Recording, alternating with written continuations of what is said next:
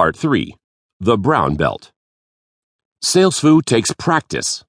Head to the dojo. Welcome to the dojo, and welcome to the brown belt stage. Once you hit the brown belt level, you've learned a lot of new ways to communicate and have some sound sales knowledge. It's all about practicing the art of SalesFu now. In this section of the book, we talk about some practical tools to get the business. It's up to you to practice the skills.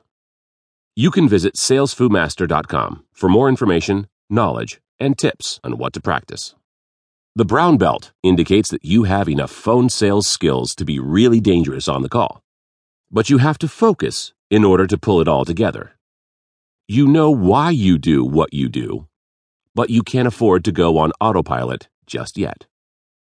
You might make it look easy, but practice makes perfect.